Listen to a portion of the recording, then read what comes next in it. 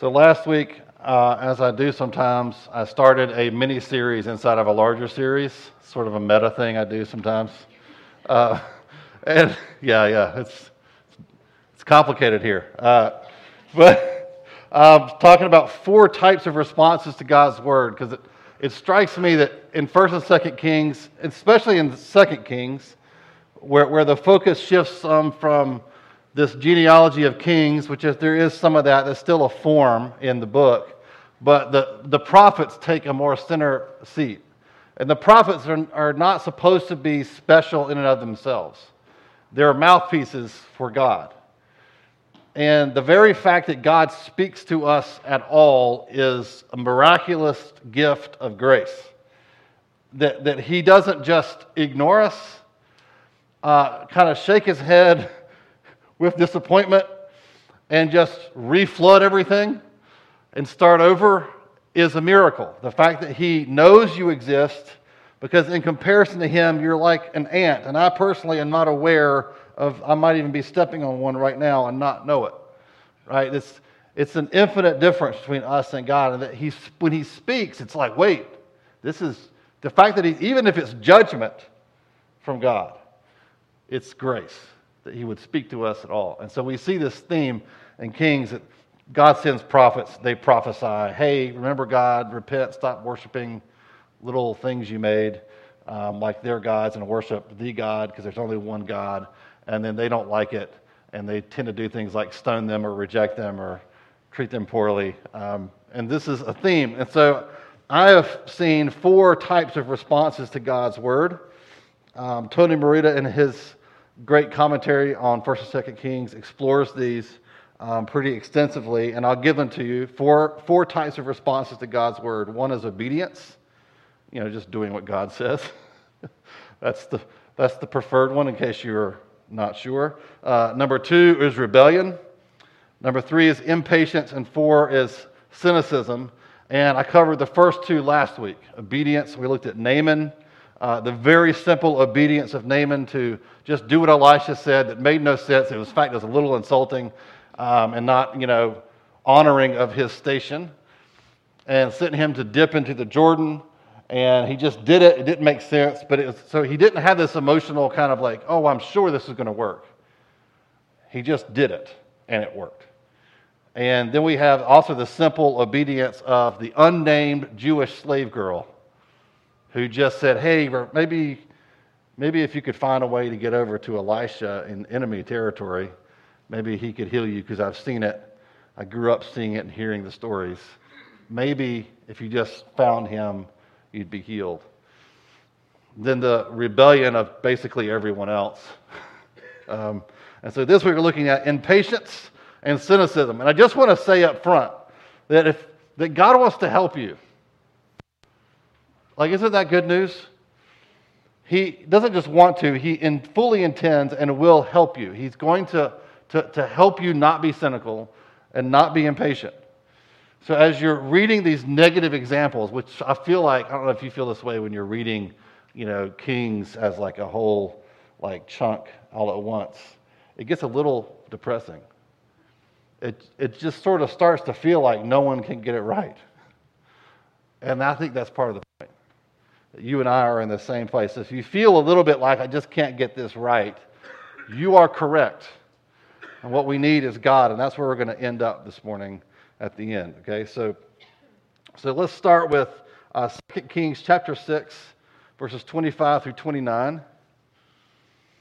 If you'll recall, we ended last week with, after all this miraculous stuff and Elisha beating the Syrian armies without raising a finger, just by prayer and being a little devious and sneaky, but prayer.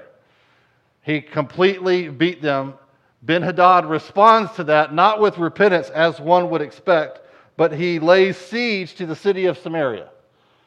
Sends his entire army, it says, every soldier, all of his army's resources to surround Samaria and not allow food into the city or anyone out of the city. That's what a siege is, all right? You surround it, and you're basically like a boa constrictor, forcing them slowly into starvation until they give up. All right, this is not what we see in the movies where they all show up and they're just firing things over the walls at each other and trying to climb the walls. This is just them not just sitting there and enjoying their life while the people inside the city are slowly starving to death. Okay, that's what a siege is. So that's the background. So verse 25. And there was a great famine in Samaria as they besieged it, until a donkey's head was sold for 80 shekels of silver, and the fourth part of a cab of dove's dung for 5 shekels of silver. Now as the king of Israel was passing by on the wall, a woman cried out to him, saying, "Help my lord, O king." And he said, sarcastically, "If the Lord will not help you, how shall I help you? From the threshing floor, from the winepress?"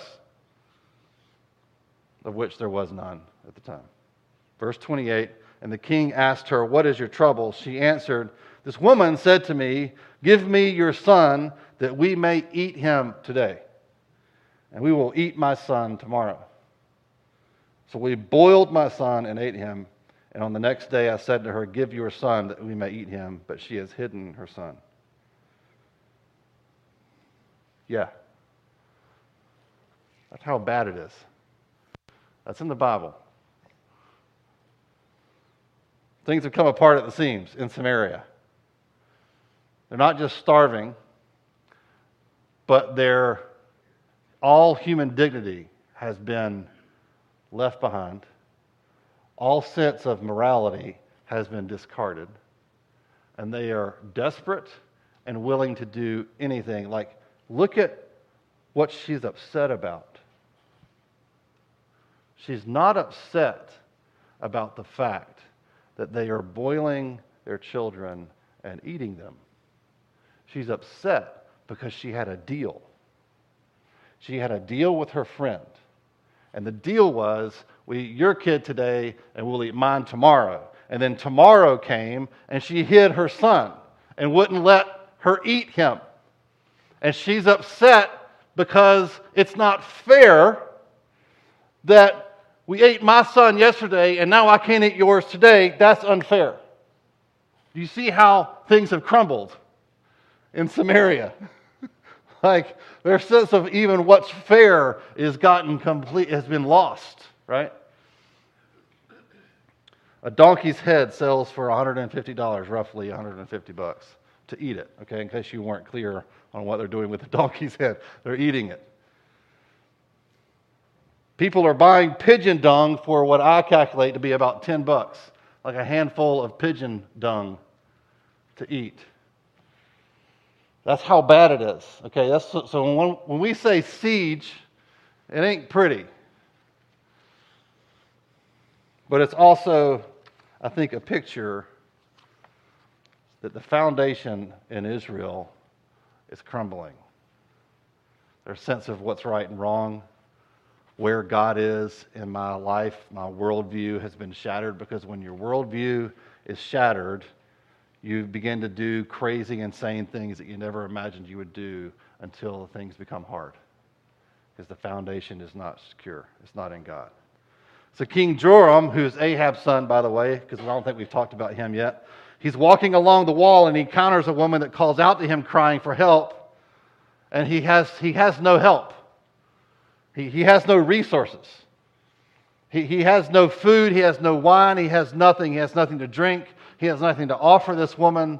And then she tells him this crazy story that she's upset about and why she's upset, which is sort of a mind-boggling disintegration of the moral fabric of this entire community. And look at Joram's response. Verses 30 to 31, it says, "When the king heard the words of the woman, he tore his clothes. Now he was passing by on the wall, and the people looked, and behold, he had sackcloth beneath on his body. And he said, 'May God do so to me and more also, if the head of Elisha, the son of Shaphat, remains on his shoulders today.'" So he tears his clothes, which is a very, very Jewish way of expressing total emotional repulsion. Like I don't know how to. It's like the ultimate expression of rah. right? Of like, woe is me. And underneath his royal clothes, his kingly clothes, is hidden away the sackcloth, this is the clothing of repentance. The starvation, the lack of care for one another, the sinful loss of human dignity, and the way they're so casually accustomed to cannibalism is just more than he can bear. And what we see is what I think is a shallow repentance that's been going on with the king. He has been repenting quietly where no one can see. He's not been leading the nation into repentance. He's not been calling for a nationwide or even citywide repentance. He's not even been saying, I, the king, need to repent. He's been repenting quietly underneath his clothes. It's superficial. And the suffering has revealed the shallowness of his repentance. That it's not real repentance at all.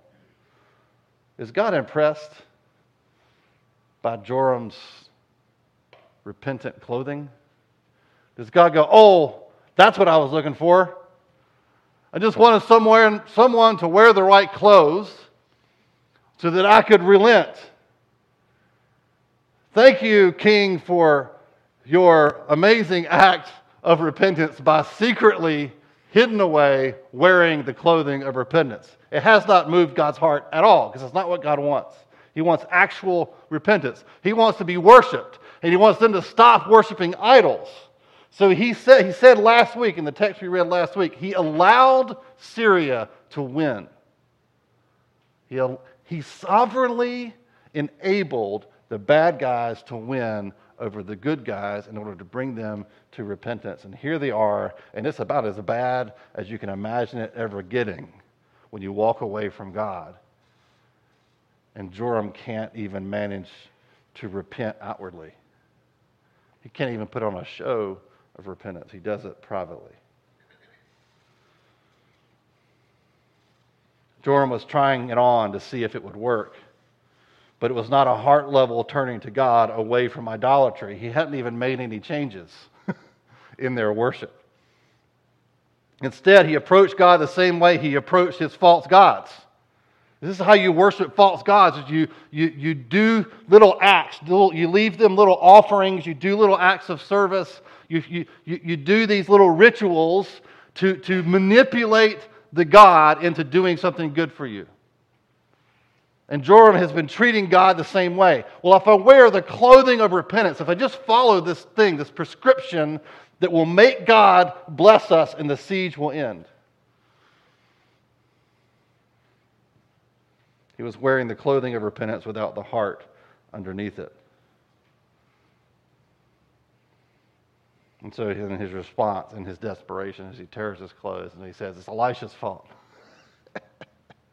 It's all Elisha's, that prophet who's been telling me for years and years.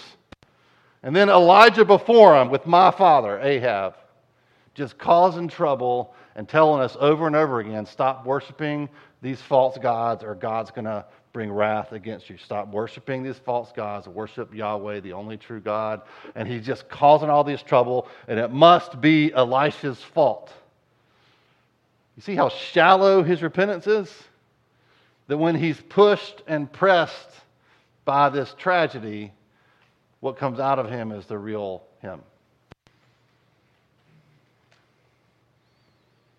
Don't we do this with God too? I mean, don't we try to do little things to try to pull the right religious levers to manipulate God into doing something for us when we know that the real thing he's after is just our repentance? Like real? Have you ever noticed that just coming to church more doesn't move the hand of God? And doing more things for him doesn't move his hand? That there's always something he's pointing at going, I want your heart. And you're like, well, I'd rather not. Can I just wear the clothes? Is that all right? No, it's not. We're going to stay here, surrounded, until you take the clothes off and we get down to your heart. so much of church history is filled with people coming up with new and interesting ways to please God without actually giving Him our hearts. So look at what happens. I don't know why these people don't learn not to send people after Elisha. But they don't. It's what we do. We talked about that, the silliness of our rebellion last week. But here, chapter 6, verses 32 to 33, Elisha was sitting in his house, and the elders were sitting with him. Now the king had dispatched a man from his presence. But before the messenger arrived, Elisha said to the elders, "Do you see how this murderer has sent to take off my head? Look, when the messenger comes, shut the door and hold the door fast against him. It is not the sound of his master's feet behind him." And while he was still speaking with them, the messenger came down to him and said, "This trouble is from the Lord. Why should I wait for the Lord any longer?" Because this is a little bit of the way this is written is a little confusing. The messenger is an assassin. For whatever reason, he doesn't end up trying to kill Elisha. If I was the messenger, I would not try to kill Elisha. If I had heard the stories about Elijah and Elisha, when people get sent to kill him, I would be pretty hesitant. I also would be hesitant to say no to the king when he told me to go kill him. So I would probably do some sort of in-between, which is like go to him and say, "Please don't kill me," right? But we don't know. We're not told exactly what happened there. But God shows Elisha that someone's coming, and before they can bar the door, he gets there. And Joram's message to him is this trouble is from Yahweh.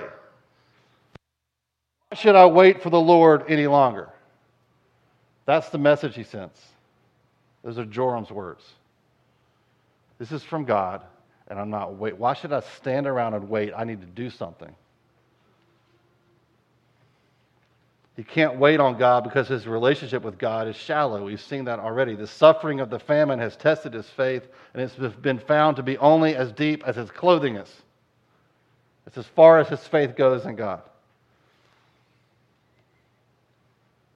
Here's the point. You can't try Jesus on like a pair of shoes. Walk around in them and see if they fit and make your feet feel good. And if they don't, you just take them off and try on another. You can't treat Jesus like just another religion that you try out. You Google it and you learn what this religion is about and you try it on. You decide if you believe it or don't believe it. That's not how Jesus works. He's not in the same category as other religions. It's like comparing Yahweh to Baal. And Elijah would say, Baal doesn't exist. God is not in the same category as your false god. You don't put them next to each other and see which one wins. That's not how this works. One does not exist, and one is the only one. Right? And this is how Jesus is. Jesus told stories, parables. One of them is the pearl of great price. Remember this one? You have a man, a merchant, who finds a pearl that is of basically infinite value. And he goes and he sells everything he has in order to get enough money to buy that one pearl. And Jesus is like, I'm the pearl. That's what I am. I'm the thing that you sell everything for. You don't add me to your life as another component of a balanced, healthy, happy life. I am everything. And you sell everything. What was Jesus' offer to the rich young ruler? Go sell everything you have, give it away to the poor, then follow me. And he went away sad because he couldn't do it. He wanted to try Jesus on like a garment and say, does it fit or does it not fit? Does it solve the problems I want him to solve? And you use Jesus like a tool in your tool belt. This is how people want to treat Christianity. And it does not work. God will not have it. He will not. He wants it all or he wants nothing. Every one of the 12 disciples followed Jesus into more trouble. Because when they met Jesus, they immediately realized that knowing him was of infinitely greater value than the pain of any temporary trouble they might encounter in this short life. Most of the time, Every Christian who says yes to Jesus, I'll follow you, they follow him at some point into more trouble than what they had before. Why would anyone do that? Sounds like a bad deal. I become a Christian, life gets harder? Yes. That's what he promised you. Because you go down his path, look at the path of Jesus. The road of Jesus was hard. So why would anyone sell everything they have to follow him? Well, because he's of infinite value. He is far more valuable. It's far more joyous to follow him into trouble than to live apart from him. This is what all those disciples discovered. It's what the rich young ruler couldn't do. And it's what Joram couldn't do. He didn't see that God was more valuable. He wanted God to be in the long list of other gods that he worshiped to get him to do different things for him as a king. So the inverse is also true. If you're not willing to lose all that you have to follow him, then you have not yet seen him for who he really is. If you're just trying to, if you're saying, hey, I've tried the Jesus thing. Not sure it's working for me. Not how this works. There's no trials. There's no warranty period. There's no return policy. It is not a heavenly Amazon where you can buy stuff and just ship it back for free. If you just walk into TJ Maxx, say, I'd like to return Jesus. They're not going to take him back. It's not how it works.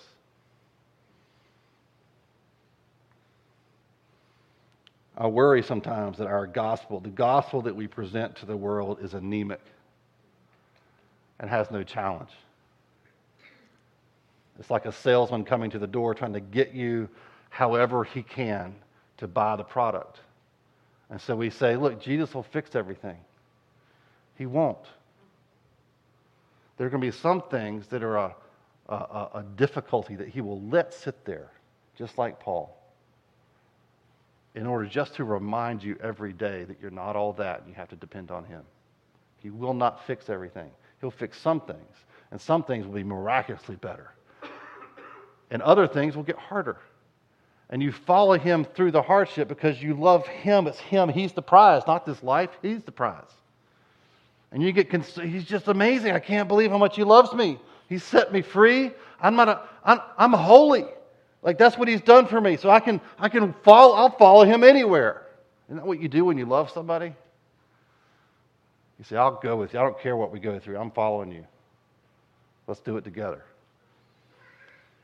This is what Joram has not figured out, and he thought that if he just wore the clothing of religion, the clothing of repentance, the clothing of a Christian, without actually giving himself to worshiping Yahweh, that it would be enough. And God says, nope, it will not. So when they move on to chapter 7, verses 1 and 2, so that was the shallow impatience. And now we have the fourth response, which is cynicism.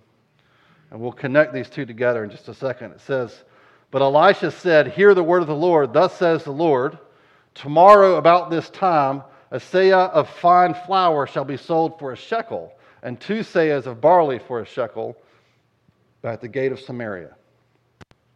Meaning there's going to be food. It won't be cheap, but it won't be expensive like it's been. There'll be actual food. Then the captain on whose hand the king leaned said to the man of God, if the Lord himself should make windows in heaven, could this thing be? But he said, you shall see it with your own eyes, but you shall not eat of it. So the captain responds to this prophecy from Elisha that the famine's ending tomorrow. I mean, he puts a time on it. It's bold. And he tells them how much the food's going to sell for. Also bold. And the response from the captain is, can this thing really be? He doesn't say it's not going to happen. That's cynicism. It's like, we'll see. Shoulder shrug. We'll see. Elisha's immediate response to the captain is, for your cynicism, you will see that this is true, but you will not be able to eat any of it. You'll get to see the goodness of God, but you will not enter into it. You just have to watch the food go by. And this is fulfilled the next day. We'll see that in a second.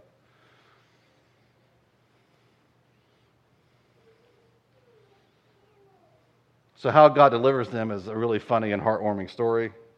I'm just going to summarize it, but I suggest you read it. There's 2 lepers that live at the gate because they're not allowed into the city because they're unclean, right? They can't be near people. So these 2 guys, like I just picture this. Somebody's got to make a movie of this because it's set up perfectly. These two kind of funny, cantankerous lepers hanging out. They're just buddies because they're both lepers. Like, what else do you need in common if you're both lepers, right? Now you're friends, instant friends. And so they're hanging out at the gate, and they're chit-chatting back and forth.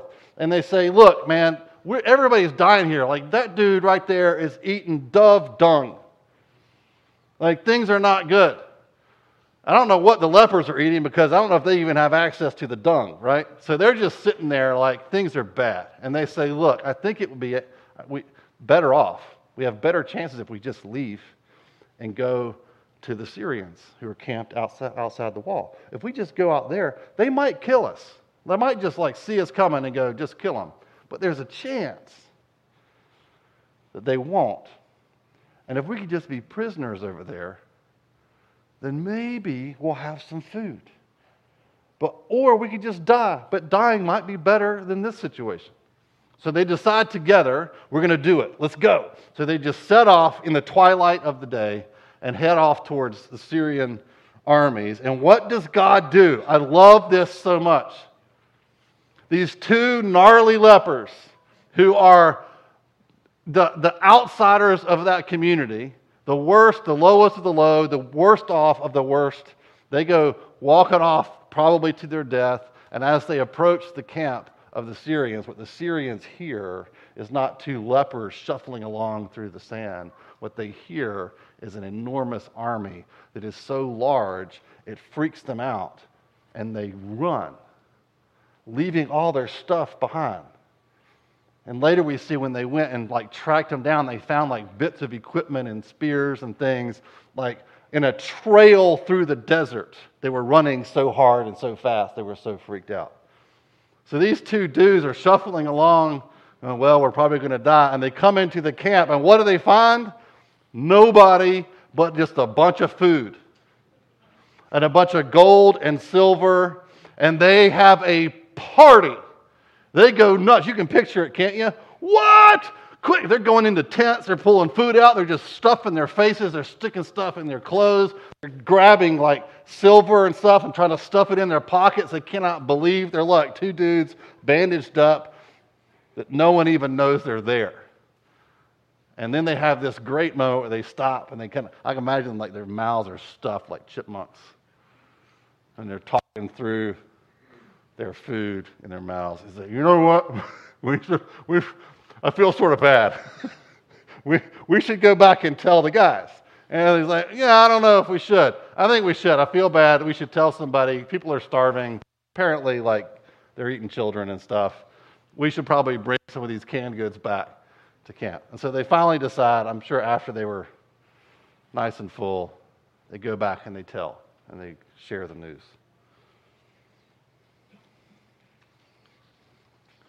I just love this because the heroes in the Bible are not ever the people we would choose to be heroes. And we see that over. We got the unnamed, nameless slave girl last week. And this week, these 2 jokers heading off and just, man, how much fun was that for them?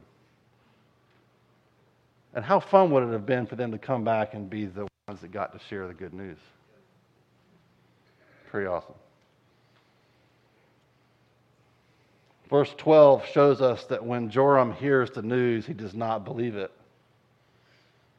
Despite Elisha's prediction and the report of the 2 men, he is also cynical. So we have the captain who doubted it when he heard it. We have Joram, even when the 2 guys came back with the report, he didn't believe it. He thinks it's a trap, and so he sends soldiers that he trusts to confirm it. And once they finally confirm it and come back, he buys in. And in all that commotion of them bringing the food in, which must have been like, quite a party, When you've been starving the way they've been starving and you're seeing food for the first time in I don't know how long, the captain gets trampled in the crowd as the carts of food come walking by in front of him. He sees the goodness of God and the provision of God, but you cannot eat of it, just like Elisha said.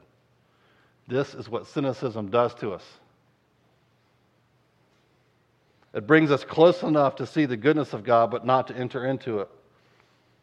God's provision passes us by because we failed to completely believe Him when He gave us the opportunity for obedience. Have you ever noticed that your opportunities for obedience are doors that open and then close? They don't stay open because time is the worst because it just keeps going. So you get an opportunity, door opens. Do this. You don't do it, you wait. We'll see. Door closes. And then what do you see? You have this moment where you see what God would have done if you had obeyed Him. And then another door opens later. Do this. Door closes. Missed it. Then you get to see what God does when you obey Him. And then finally, hopefully, one day the door opens and you go, okay, God, I'll just do what you say. And then you actually get to enter into, you get to eat the food that you keep seeing pass you by. This is how this works. Cynicism robs you, not of seeing God move, but of actually having Him move through you. So you feel convicted to go pray for somebody. And you think, I don't want to intrude. They don't need to hear it from me. Who am I to say something? I don't know if God's going to really move through me that way or do anything. It's just going to be some weird thing that I do, and God's not really going to show up. Someone else can do it. And then the moment goes by, and it's like a seed in your heart that just rots and dies. You know that feeling? It's the worst. Of getting your heart filled up with something to give away, and then it dies because you didn't give it away.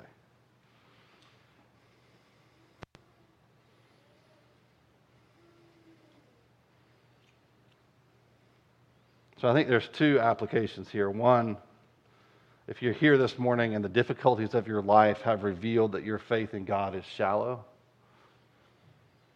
then now's the time to go all in. This is what difficulty, trials, suffering, it's one of the things it does, is it tests your faith.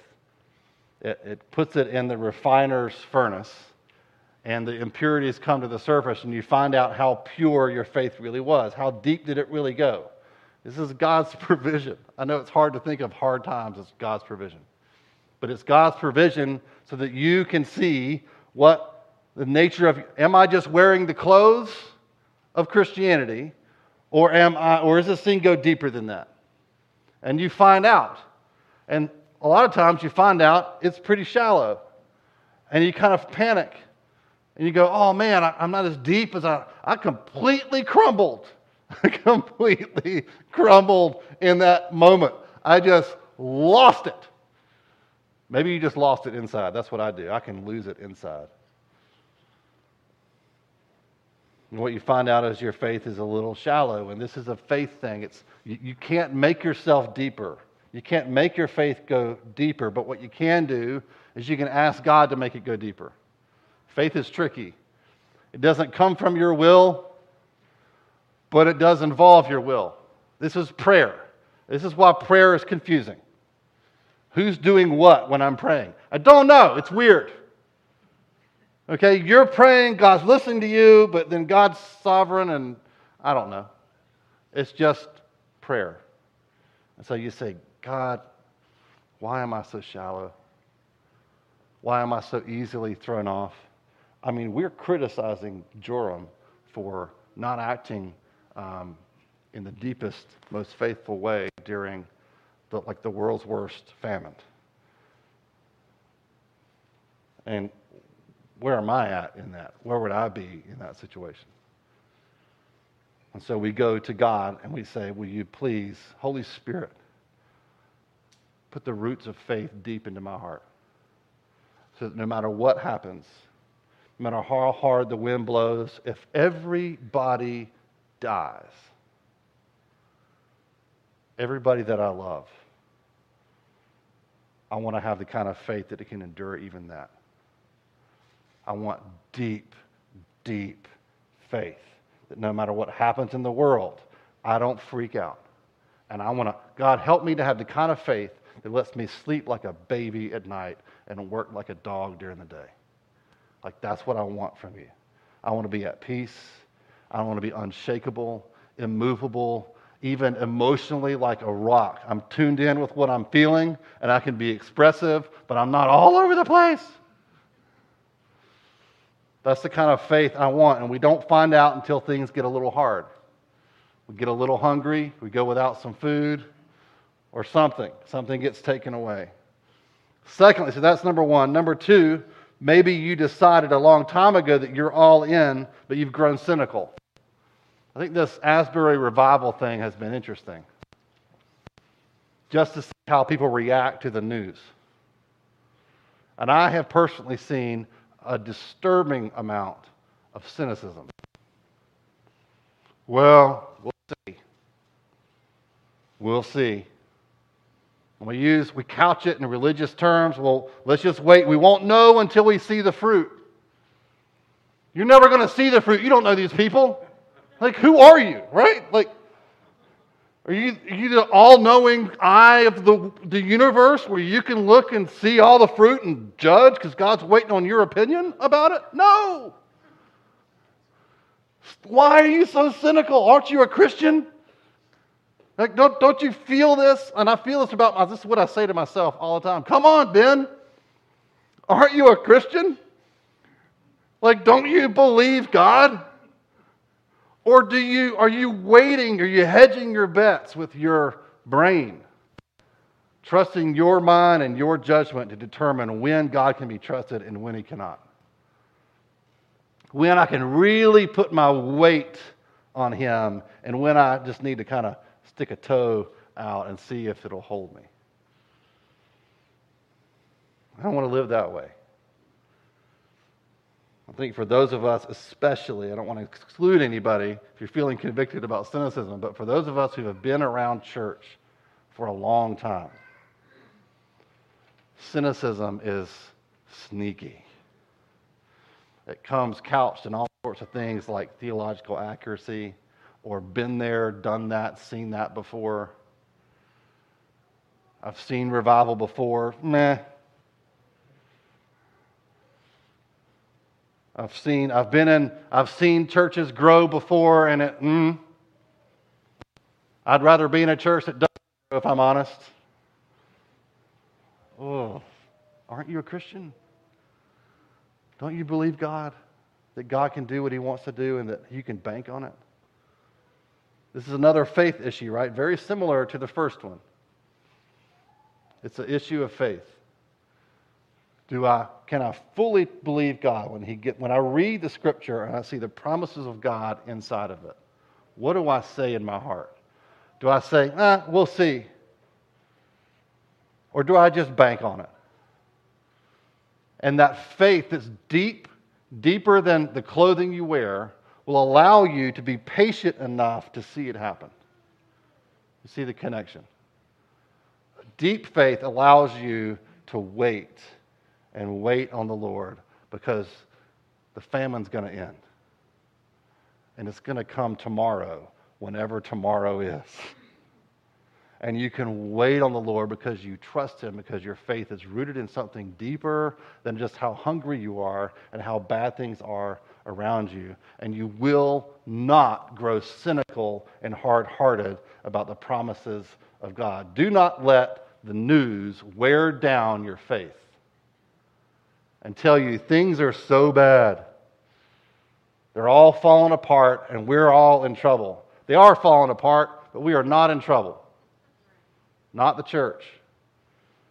And when you see people leaving the church and you see that data about the church, people are leaving in droves, and they are.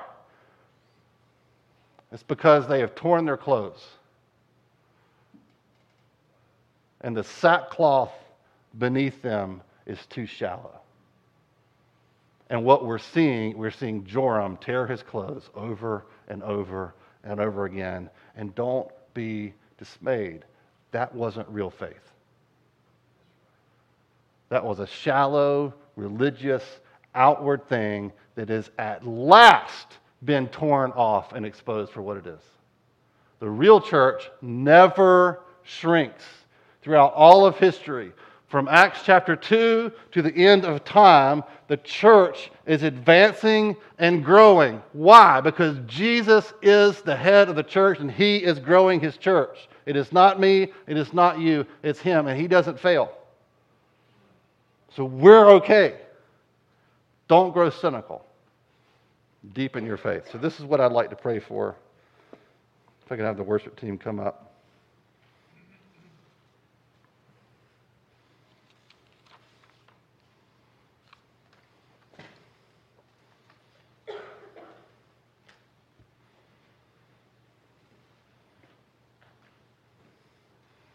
So both of these categories, impatience and cynicism, superficiality and skepticism, you could say, are connected by faith. And you can't just generate more faith, because like I said at the beginning, faith is not an emotional response. Faith is what you do. Faith is Naaman getting in the river. Faith is obedience, right? It's just, I'll do what you say. So I would love for all of us to just feel full of faith this morning. But it doesn't actually matter if you feel full of faith. What matters is what has God called you to do. So what does trusting God look like in your life right now? What is God asking you to trust Him about? And what does it look like in terms of action? What is He asking you to do? And that's the thing you do. I don't know what that is for you. It's going to be different for everybody. What is God asking you to say? What is He saying? Hey, trust me, wait on this. Just wait for me. Trust me. I told you what I was going to do, so trust me. Whatever that is, there's an action there. And the action might be prayer. It might be making a decision in your life. There's all sorts of actions, but there's an action there, and that's where the faith is.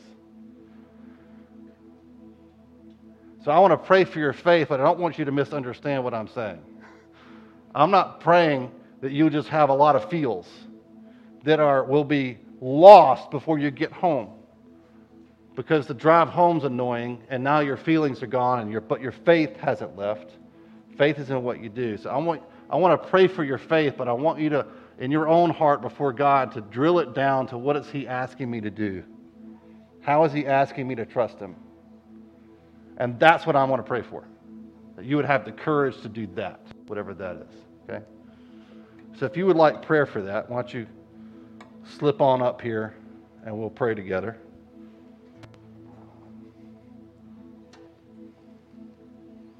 If I could have some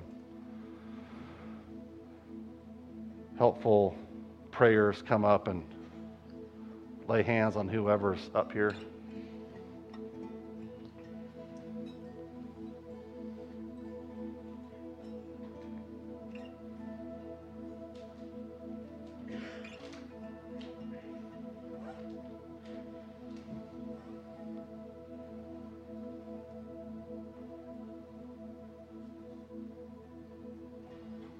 I get some more people to come pray. I don't care who it is.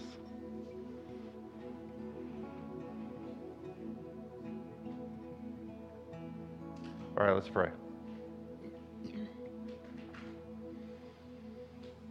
Lord, first, I just ask you right now for clarity for each individual person, that you would be clear with them in their heart about what it is you're asking them to do in terms of faith.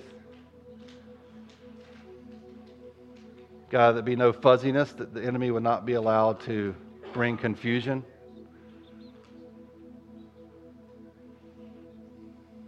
God, make things simple for us. We're slow, so we need you to be simple and clear. And Holy Spirit, I ask you right now that you would stir up courage and faith. God, the kind of faith that does away with shallowness, the impatience that comes from shallowness.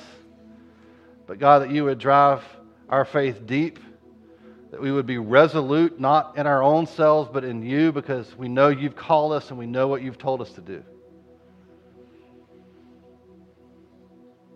And God, I pray that you would wash away all the cynicism, the shoulder shrug, and the we'll see.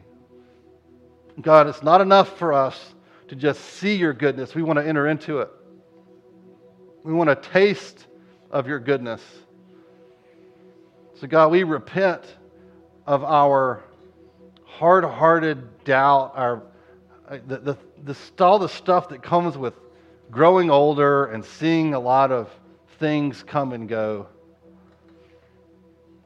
God, give us open hearts towards you. Give us a willingness to hope in you, even if that means waiting for longer than we want to wait.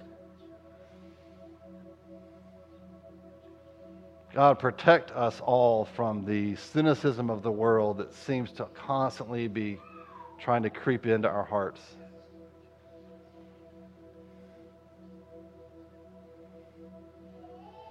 So God, we confess right now that we believe you.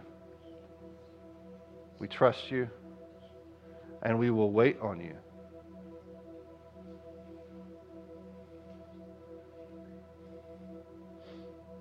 Lord, I ask you to minister to each one of these. God, a deepening of faith and a washing away of cynicism, so that when they walk out of here, God, they have a clear directive from you that is actionable.